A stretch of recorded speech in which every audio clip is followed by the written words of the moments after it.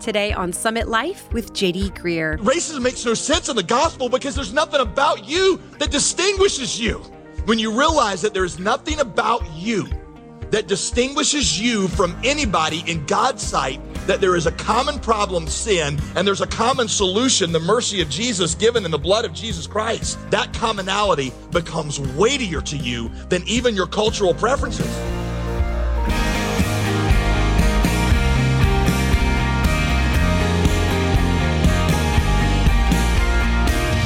Happy Friday and welcome to Summit Life with Pastor JD Greer. I'm your host, Molly Vidovich. Have you ever thought about what the kingdom of God looks like? Maybe Jesus is wearing a big flowing white robe and walking beside your loved one on streets of gold. Yeah, anybody else? Well, it's likely that we all need to expand our perspective, and that's our subject today on Summit Life. Teaching from Luke chapter 4, Pastor JD shows us that God's kingdom is more inclusive and more diverse than we could ever imagine. We're continuing our teaching series called Kingdom Come, and if you missed any of the previous messages, you can find them online at jdgreer.com. Let's finish the week strong with a message that he titled, Jesus' Upside Down Kingdom. Here's Pastor JD.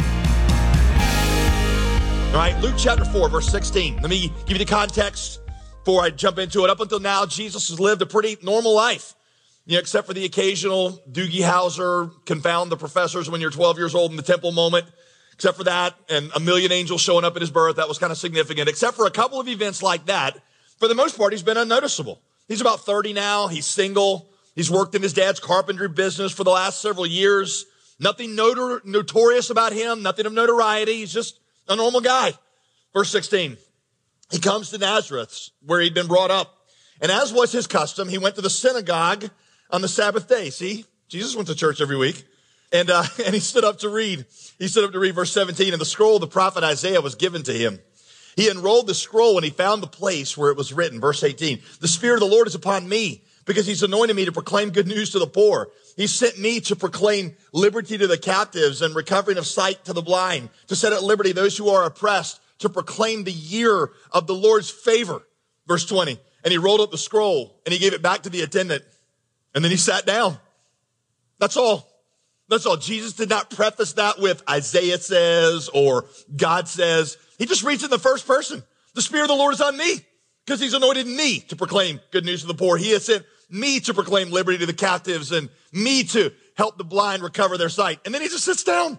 This next part is awesome. And the eyes of all in the synagogue were fixed on him. I mean, can you feel the awkwardness of the moment?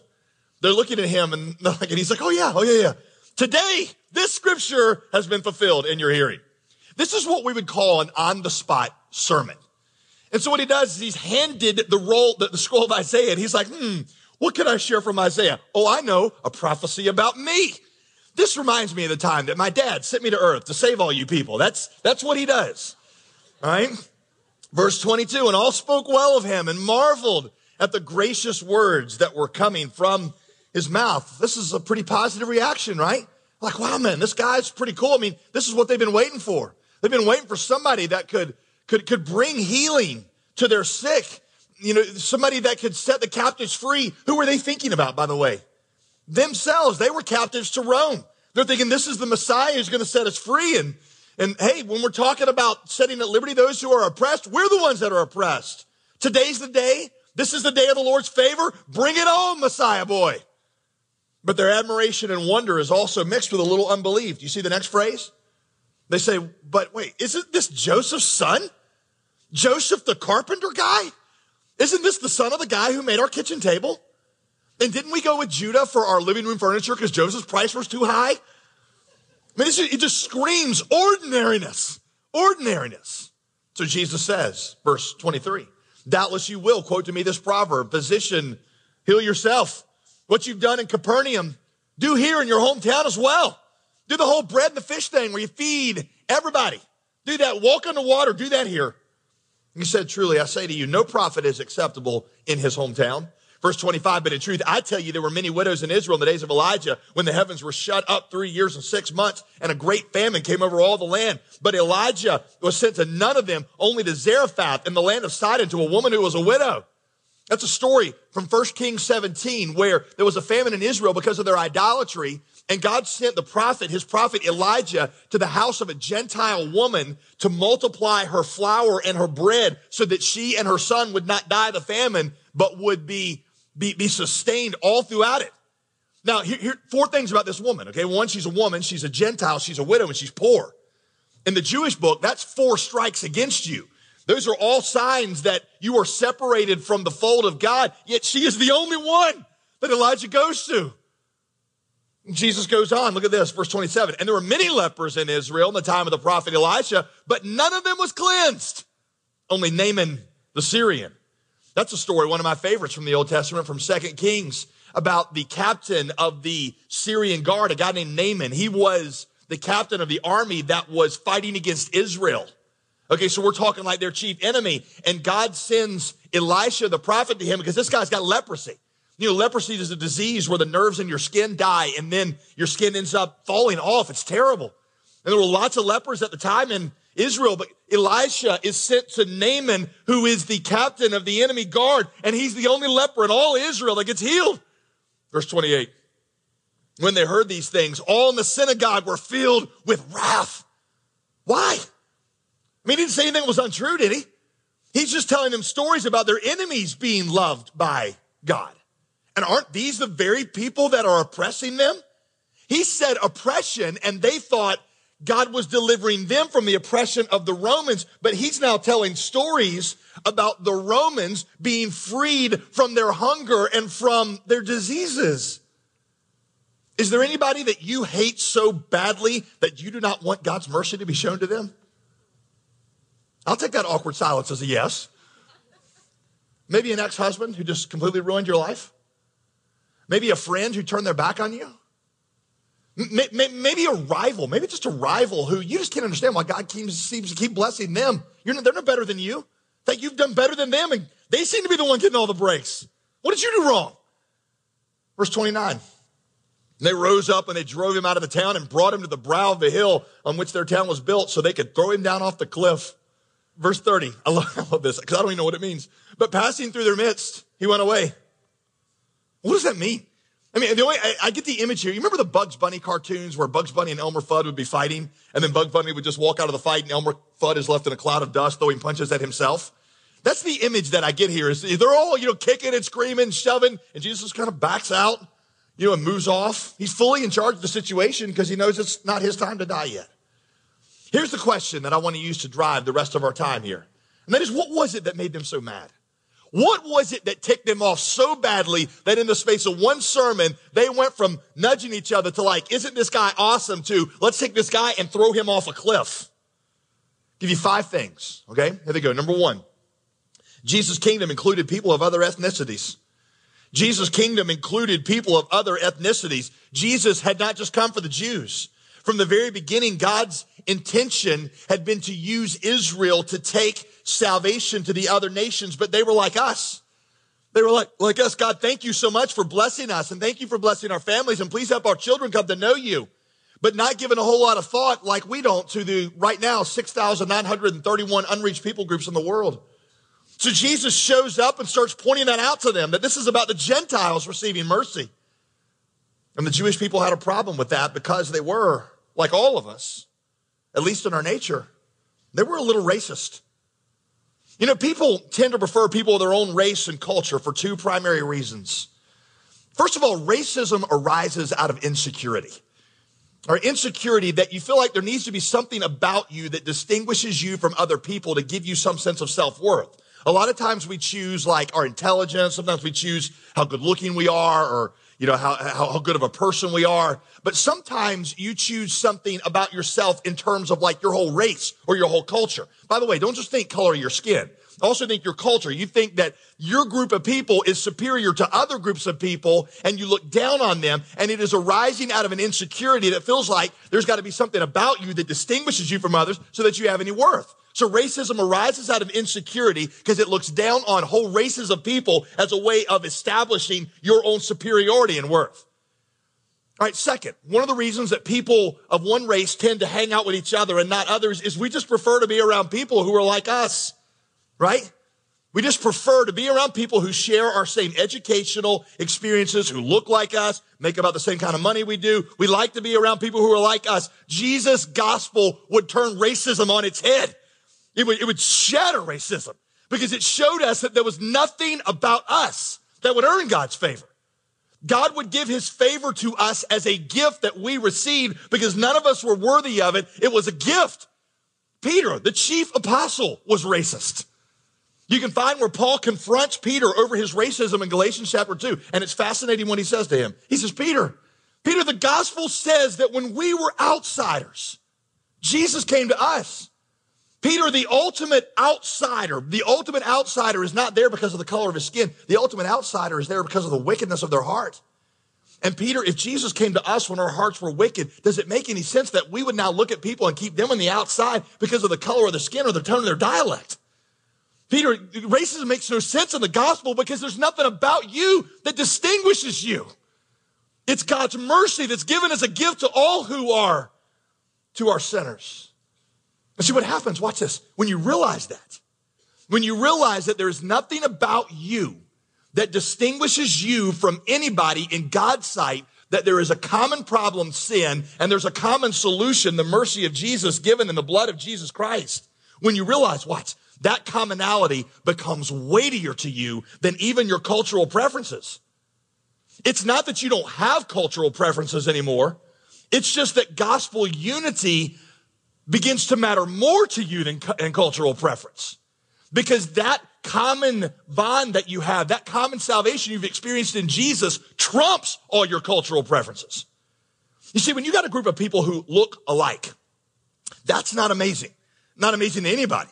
But when you got people of different cultures come together around Jesus, that puts Jesus on display because it makes people ask the question, what is it that is bringing these group of people together? You got a large group of people who all look the same. They're like, that's a rock concert. That's a group of people who hang out throughout the week anyway. But when you come together around nothing else except for the gospel of Jesus, it blows people's mind. And when putting on display that beauty becomes more important to you than your cultural preferences, that is when you become a multicultural church. Thanks for joining us here on Summit Life with JD Greear. This week, we began a teaching series through the book of Luke, and we'll get back to that in a minute. But first, I wanted to tell you about a brand new featured resource that we are offering our listeners. With your financial gift of $35 or more to this ministry, you'll receive a copy of Kingdom Come, 20 devotions from Luke. Not only will this Bible study help you gain a better understanding of one of the most unique accounts of Jesus' life, but it's also a great resource to share with a friend or a family member who you know could benefit from it. What better way to be a disciple-making disciple than by sharing about the very life of Jesus with a friend or a loved one? To get your copy, call right now with your gift. You can reach us at 866-335-5220 or visit jdgreear.com. And as always, we want to thank you for your continued support of this ministry. We wouldn't exist without your generosity. So from the bottom of our heart, once again, we say thank you. Now let's get back to today's teaching from Pastor JD right here on Summit Life. I recently had a chance to have breakfast with a very famous Christian leader, and he's telling me, he says, I want to tell you about some mistakes that I've made over the years as a pastor. And a very humble man. But so he starts to explain these. And the first one he says is he said, if I could do it over again, I would not build my church based on the homogeneity principle. Now, that may not make much sense to you, but the homogeneity principle was something that he was the one that made famous. And that was that you could grow your church more quickly if you aimed at a specific slice, a specific strata of your community. So if you reach people of one class and one race and one educational level, you could blow a church up. And it was exactly right. When he said, if I could do it over again, I would not do that. I would have my church reflect the demographics of his community. It would be diverse. And so wanting to play devil's advocate a little bit, I was like, well, really? Because it was so successful for you. Well, he said, yeah. He said, but that doesn't matter. So again, wanting to play devil's advocate, I said, so you're telling me that even if your church had only been half as big, using this diversity principle that it would have been if it was everybody looking alike, you'd be okay with that? He said, yes. And again, playing devil's advocate, I said, you're telling me that you would be willing to send 12,000 people to hell so that you could have a diverse church? Without batting an eye, he looked back at me and said, absolutely. And I said, how could you say that? He said this, I thought it was profound. He said, because the testimony to Jesus that would result from the church in the United States being racially diverse would be more evangelistically effective than would be a number surge at any one congregation. And I completely agree with him. If the church is a place where people come together in a way that says Jesus matters more to us than anything else, that becomes a miracle that the community, it blows their minds. And it shows that the gospel has taken root among a people. So Jesus was surprising because he said this is not all about one ethnicity. Number two, Jesus' kingdom included people with dark past and present struggles. Jesus' kingdom included people with dark past and present struggles. Everybody thought that when God showed up, he would reward the righteous and punish the wicked. And when Jesus shows up and starts telling stories about God loving the unrighteous and showing mercy to them, that makes the religious people mad, right? Because nothing ticks off a rule keeper like seeing people who don't keep the rules rewarded. I mean, just imagine like when you applied for college. You know, you work hard, you study, get your SAT scores up, you do a lot of extracurricular activities. You do your community service and you keep your grades high and you turn in your application. And then the school comes out and announces, we're giving our entry spots to the people who goofed off in high school. We're giving it to people who aren't qualified. That makes you mad, right? You're like, that's not fair. But when you say that, get this, watch. When you think that about God, you demonstrate that you don't understand yourself at all. Because the truth of the gospel is that none of us come anywhere even close to earning God's favor. Jesus is quoting from Isaiah here. Isaiah has a statement about religious people that is shocking and disturbing. And if this verse has never made you wince, and this verse has never made your stomach crawl a little bit, you've never understood it. Isaiah 64:6, all our righteousnesses are like filthy rags. The reason that's supposed to make you wince is because the word he used in Hebrew for filthy rags is a word that was translated one of two ways. One would be menstrual rag. The other way that would be translated is a rag that was used to wrap a leper whose skin was rotting and falling off. That's why the whole story about Naaman is there. He's like, hey, your righteousness to God is like a filthy rag. You see, leprosy was a disease of the body that symbolized disease of the soul. And what he is telling these people is Naaman had leprosy of the body, but God came for people with leprosy of the soul. And your religion just covered up your sinful hearts, and our religion itself is usually stained with sin. And when we're mad that God doesn't reward the rule keepers, we tend to talk like we are the rule keepers. Listen, I've been in religious context all of my life, from the time I was born. That's the one place I've always been is in church. I mean, you've heard me say that the only drug problem I ever had as a kid was getting drugged to church every single week, multiple times. I've been in religious context a lot, and I can tell you this. I have seen that the real sins, the real ones, pride, hate, selfishness, self-righteousness, those things can be just as present, if not more so, in religious circles. We're all lepers. We're all filthy before God. And God could not simply show up and reward the people who act righteously because there are none. And so when we object to God showing mercy to great sinners, it shows that we don't understand what kind of sinners we were. Because the only reason I would ever object to God showing somebody else mercy is that I don't understand how much mercy God has shown to me. See, I know that you guys agree with that in theory. But do you really believe that? Because if you really believed it, it would fundamentally change how you see people with dark past and present struggles. It means that you would look at them not with disdain, you would look at them with a sense of empathy that says you and I are the same. If you and I really got this, it would change how we forgive those who hurt us. It would change how you forgive your spouse. Because you would recognize in that person who is wounding you, you would recognize the same stuff that is in yourself that God has forgiven you of, and it would give you a tenderness and a sense of mercy to those with deep dysfunction who have wounded you badly, who have dark past and present struggles. Here's number 3. Jesus' movement was not a political movement. Surprising thing about Jesus' kingdom, it wasn't a political movement. Jesus didn't fix the world by planting a new Christian nation. That's what they wanted. Listen, I want to be really clear on this one. I am for righteousness in government. I think there is a role for God's people to call for justice and righteousness in our governmental laws. That's what it means for us to be salt and light in our community. We know that God created this world, and while we would never, ever, ever want any government to mandate that other people have to worship God, because that's not the kind of thing you can mandate. We do know that we need to conform our laws to how God has set up the universe, to act in accordance to his principles. Laws that are based on the respect for the individual, respect for human autonomy and freedom, and respecting life and justice. But while I believe all of that, listen, I also know that Jesus' kingdom was not primarily or first about creating a new nation, but creating a new heart within people. Our problem goes deeper than something politics and education can fix. Our problem, you see, goes down to the fundamental depravity of our hearts. Our root problem is that we don't love God. And so when Jesus says the sum of all the commandments is that you love God, I've explained to you that's a dilemma. Because how do you command that? If the root of all the commandments is that you love, how do you command that?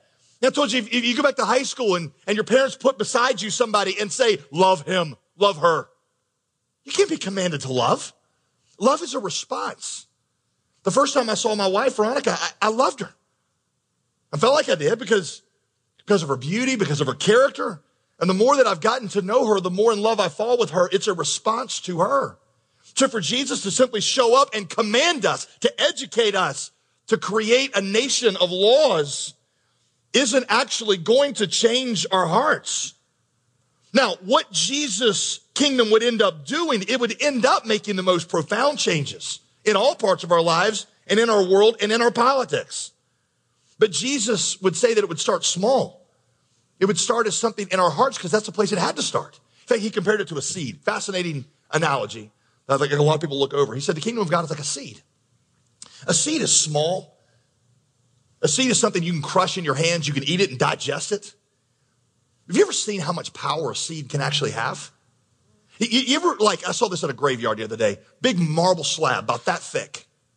Big crack running right down the middle of it. How'd that crack get there? It's because there was some tree that a root went underneath there and split that thing in two. You could never split that marble slab with a sledgehammer, no matter how many times you hit it. But yet a seed that you could crush in your hand and your teeth and digest in a matter of hours had the power in it that smashed that thing open.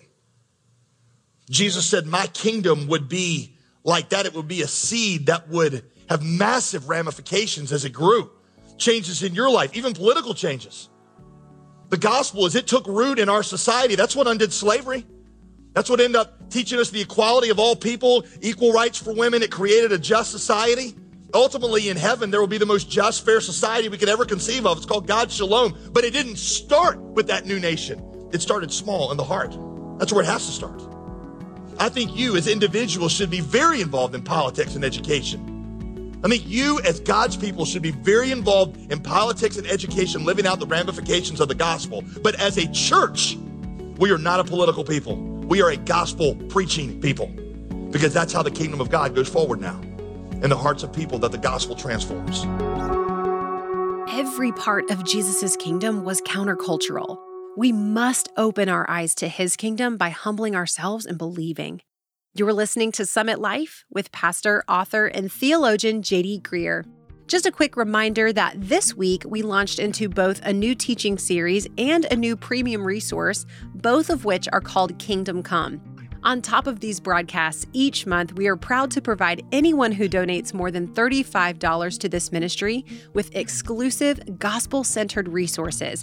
And this month's set of 20 devotionals written by Pastor JD are the perfect complement to our new teaching series. We'd be honored if you would give, and we'd also love it if you'd consider becoming a regular monthly supporter of this ministry, which we call our gospel partners. You can receive this devotional right now by calling 866-335-5220. That's 866-335-5220, or give online at jdgreear.com. While you're on the website, be sure to sign up for our email list to get ministry updates and blog posts from Pastor JD delivered straight to your inbox. It's a great way to stay connected with Summit Life throughout your week. Sign up when you go to jdgreear.com. I'm Molly Vidovich, inviting you to come back next week to learn more about Jesus' upside-down kingdom. We are learning how God welcomes everyone into his kingdom, everyone who puts their faith in Jesus. See you next time on Summit Life with J.D. Greear.